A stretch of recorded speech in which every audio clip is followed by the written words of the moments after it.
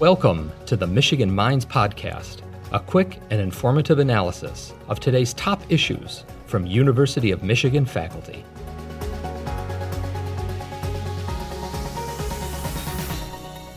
Thank you so much for taking the time to join Michigan Minds today. I'm really looking forward to this conversation. So I'd love to go ahead and get started. Could you please introduce yourself and tell us about your role at the University of Michigan? Sure. My name's Paige Sweet. I'm an assistant professor of sociology here at the University of Michigan. So I do research on gender-based violence, gender and sexuality. I teach graduate and undergraduate courses on social theory, gender-based violence, sociology of the body, and gender and sexuality. And in what areas does some of your research specifically focus? I focus mostly on domestic violence. So I write about, I have a book that looks at domestic violence survivors' experiences of navigating systems. So how systems that are set up to help victims achieve autonomy and independence often end up reinforcing some of the problems that put them in violent situations to begin with. And I also study gaslighting, which is what I think we're going to talk about today. So I have a couple projects that focus on gaslighting where I interview people who've experienced gaslighting about their experiences of psychological abuse, both in intimate relationships and in places like the workplace. And gaslighting has become a popular term. And recently you spoke with Discover Magazine about what gaslighting can look like in relationships. As an expert and researcher on this topic, can you describe what gaslighting is and provide a few examples? Sure, great. So gaslighting, it has become a really popular term. And sometimes when that happens, we sort of lose the specificity of what the term refers to. That can be a good thing because it means that more people have this vocabulary to talk about whatever they're experiencing. But on the other hand, sometimes it means we don't really know what the term means when we use it. So I think of gaslighting as when someone makes you seem or feel quote unquote crazy. So I often talk about it as a form of psychological abuse. And, usually if we're talking sort of casually with people, domestic violence victims, for example, they might refer to an experience they have with an abuser as quote unquote crazy making. So I often just describe it to people as the sort of crazy making form of abuse. That experience of someone kind of messing with your reality could be intentional, could be unintentional. The term gaslighting comes from the film Gaslight, which starred Ingrid Bergman and came out in the 40s. And the term gaslight comes from the tactic that her abusive husband used against her in the film, where he would brighten and dim the gas lights. And then when she mentioned that she noticed this, he would tell her that she was imagining it and that she was crazy and that she belonged in an asylum. And so it's that experience of someone sort of messing with your reality when you sort of know something is happening that's wrong or bad, but someone's sort of convincing you that that's not the case. So a couple examples might be in the sort of more micro or intimate context. If you tell your partner, it makes me feel really bad when you do X, like undermine me in front of the kids, for example. And your partner responds, I don't do that. I would never do that. You're crazy. You're bipolar. You're sort of seeking attention again. You're making this up. That kind of thing would be gaslighting, messing with your sense of reality and sort of flipping the script. Gaslighting can also happen in a sort of slightly more macro context. So let's say you experience racial harassment or discrimination at work, and you go tell your employer about this, but your employer tells you, no, we're really known for our diversity, equity, and inclusion programs. It seems like you're being too sensitive. You didn't really experience racism here. That would be another good example of gaslighting, and I think it's quite common because basically it's saying that what you've experienced, the causes of that are not what you think they are. The causes of that are all in your head. And that's how I tend to think of gaslighting, is when you experience something and someone tells you, no, that's like a little bit, in your head, that didn't really happen. We know that gaslighting is really common in domestic violence relationships and abusive relationships. That experience is sort of denying abuse, minimizing the effects of abuse, distorting reality so that the abuser doesn't have to take responsibility for abuse. In my research, I come across a lot of victims who've experienced their abusers making them look unstable in front of police or in court. And so using those kinds of authoritative institutions to sort of slash at someone's credibility, to say like, no, you're not a real victim. You're making this up. This is sort of like, you're exaggerating it in your head. And often that can come through. So for example, many of the Black women that I've interviewed have experienced their abuser making them out to be the abuser in front of police and sort of drawing on stereotypes about Black women as particularly aggressive or loud, for example, in order to discredit them in front of police. And so those, as you can imagine, when gaslighting happens in those kinds of spaces, it can have real devastating effects on people's access to resources and their ability to sort of pursue rights and resources that should be available to them as a victim. And so I often talk about gaslighting as operating along lines of power differentials. So it really matters, who has more power and control in an intimate relationship. And gaslighting sort of happens along those lines, right, of existing power and control relationships. Thank you for sharing those examples to really help all of us understand exactly some of the different ways that this can appear. And I imagine that this impacts mental health quite a bit. Could you discuss that relationship between gaslighting and mental health a little bit? Sure. Yeah, I think that's a great connection to make. So the people who I interview about their experiences of gaslighting often experience a lot of isolation around this experience, and that can have really detrimental effects on their sense of self, on their sense of well-being, on their ability to sort of connect with others. So I think that as one of my interviewees put it, gaslighting breeds on isolation. So if this is happening to you repeatedly in your relationship, where your partner is making you feel like you're making things up, or that things that are happening to you are not really happening to you, or that things are happening to you because you're quote unquote crazy, and you're isolated, it means that you don't have anyone else to share this with and say like, wait, is my partner right about this? Like, you need those other people, right, in your life who can sort of validate your reality and say like, no, that doesn't sound quite right. Like, it sounds like your partner is maybe manipulating things a little bit. But if you're really isolated, as many victims, let's say, of domestic violence are, if you're extremely isolated, it can be impossible to get those sort of counter narratives from friends and family, other trusted people, to sort of validate your own experience of reality. And that can be really devastating, and it just compounds isolation. And we know that isolation, especially for older folks, for example, is a central cause of sort of depression and other mental health effects. So I think that's a really key sort of variable here, is that gaslighting sort of thrives on isolation. The other thing is shame. So I think shame is a huge component of how gaslighting works. And, people who might gaslight another person might manipulate that sense of shame to sort of keep someone isolated, keep them silent about what's going on. So like, oh, you're just seeking attention by claiming this. Or so many of the people I interview experience gaslighting from their parents around experiences, let's say, of childhood sexual abuse. This is a really common theme that comes up. So if you've experienced sexual abuse as a child, you tell people about it, or you talk to your parents about it, and they say like, no, that didn't happen. You're making that up for attention.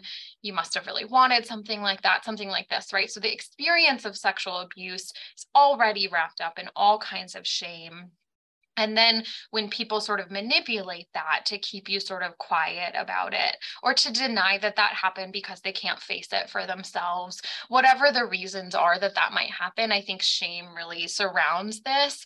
And that sort of compounds isolation, compounds depression, and these other feelings that might come up around gaslighting.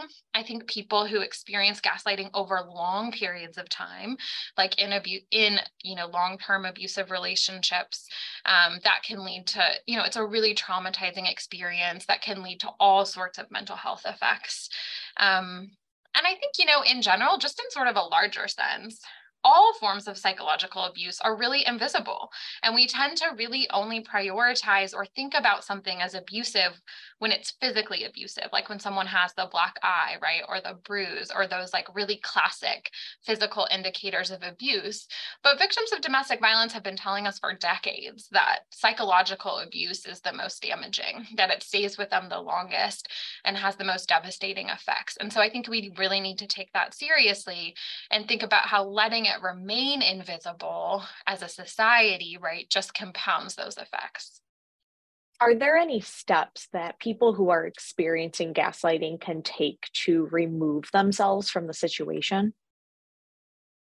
That's a good question. I mean, I think one of the things that makes me happy about gaslighting becoming a more popular term is that I think it gives us a sort of resource to understand what might be happening to us when we get that feeling in our stomach that like, oh God, something's wrong here. Like someone's telling me that something didn't happen to me and I know it did, or whatever the context is. So I think that's a good thing. I think having these terms out more in the public sphere, paying more attention to psychological abuse, I think all of those things give us resources to sort of push back against any attempts to sort of like deny or distort our realities, and especially if it's a part of a larger social context in which you're being discriminated against or harmed in other ways. So I think that's really important. The other thing is that counter narratives piece that I mentioned earlier. So one thing that's important is that if you feel like something like this is happening to you, it's important to sort of reach out to social networks and talk to people about the experience, as hard as that may be, maybe a trusted friend or family member to begin with, to say like, am I really crazy, right? Because if someone's making you feel that way, probably they're the one doing something wrong. And so I think that that's really important to sort of seek out that counter narrative. I think in terms of escaping or getting out of a relationship, especially if it's an intimate relationship, the resources that domestic violence advocates and organizations have been developing for many decades around how to escape an abusive relationship are really valuable here. And so that's about creating a safety plan for when this kind of thing happens. Who can I call right away? Do I have access to transportation to leave the situation?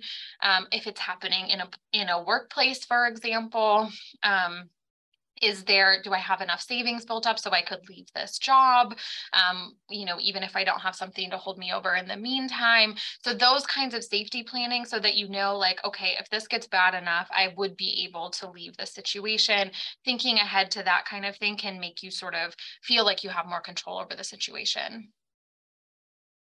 During the month of May, we recognize and celebrate Mental Health Awareness Month. Could you share a little bit of your own perspective on Mental Health Awareness Month and what we should be focusing on as we reflect on our well-being? Yeah, I think that's a really good question. One of the most important findings, I think, of research on psychological abuse in general, or gaslighting specifically, is that the effects of these types of manipulations are worse for people who lack strong social networks or who lack material resources like money, transportation, things like that, which serve as protections.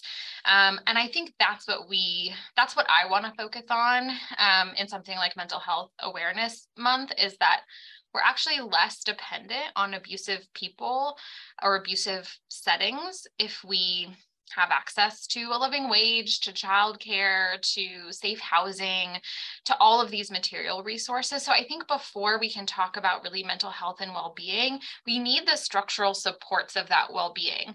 And that's what really studying this topic from a sociological perspective, since I'm trained as a sociologist, really brings, is that we need to have social context and structural supports that really promote well-being. So I think we can talk all we want about getting out and finding a better partner. But many of the people that I interview are like, stuck in these relationships, not because they don't want to leave, but because they can't leave, because they don't have the sort of material resources to be able to just pick up and go. And so I think that's what I want to cast some light on, right? Is that when we're talking about crises of mental health, crises of psychological abuse, we're often talking about crises of inequality. And I think that that's a sort of really important piece that I, as a sociologist, want to emphasize. Like, we all deserve self-determination. We all deserve autonomy. We all deserve to be able to realize our sort of own wishes for our well-being. We all deserve to live lives free from manipulation, free from violence. But those things require certain social conditions, right, to be able to achieve that. We're not all set up equally to be able to live lives free from violence and manipulation. And so I think we have to advocate for each other. We have to help build that for each other. People can't really be what I think of sort of safe in your mind without the kind of material resources of safety. And so that's kind of what I try to focus on when I think about what does it mean to take a sociological approach to something like psychological abuse.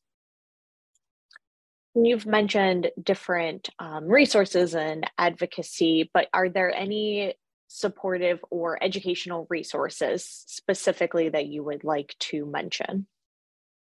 Yeah, I mean, again, like I said, one of the good things about this term becoming so popular is actually tons of great resources online.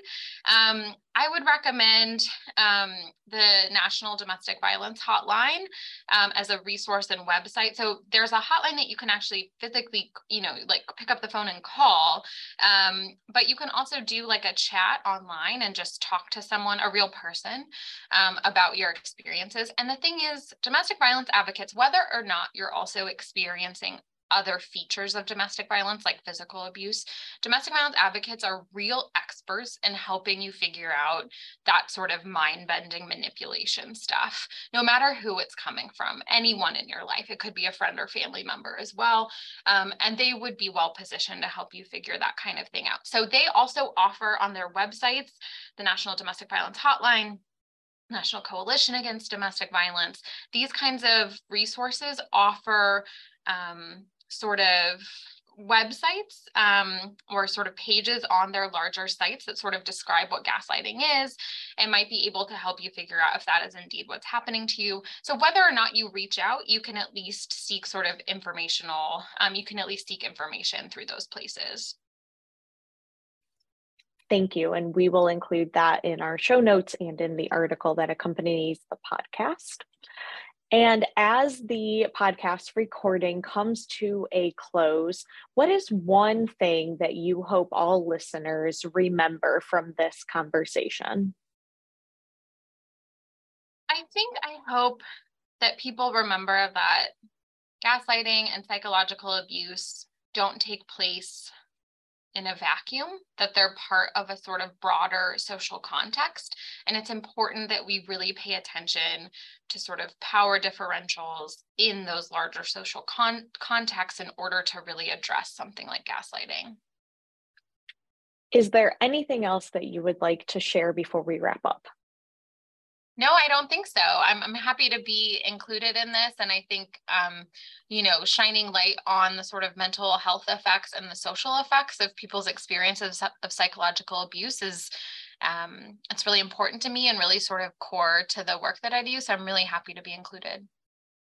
Well, thank you so much, Dr. Sweet, for your time today. We greatly appreciate it. Thank you so much for having me. Thank you for listening to the Michigan Minds podcast, a production of the University of Michigan. Join the conversation on social media with #UMichImpact.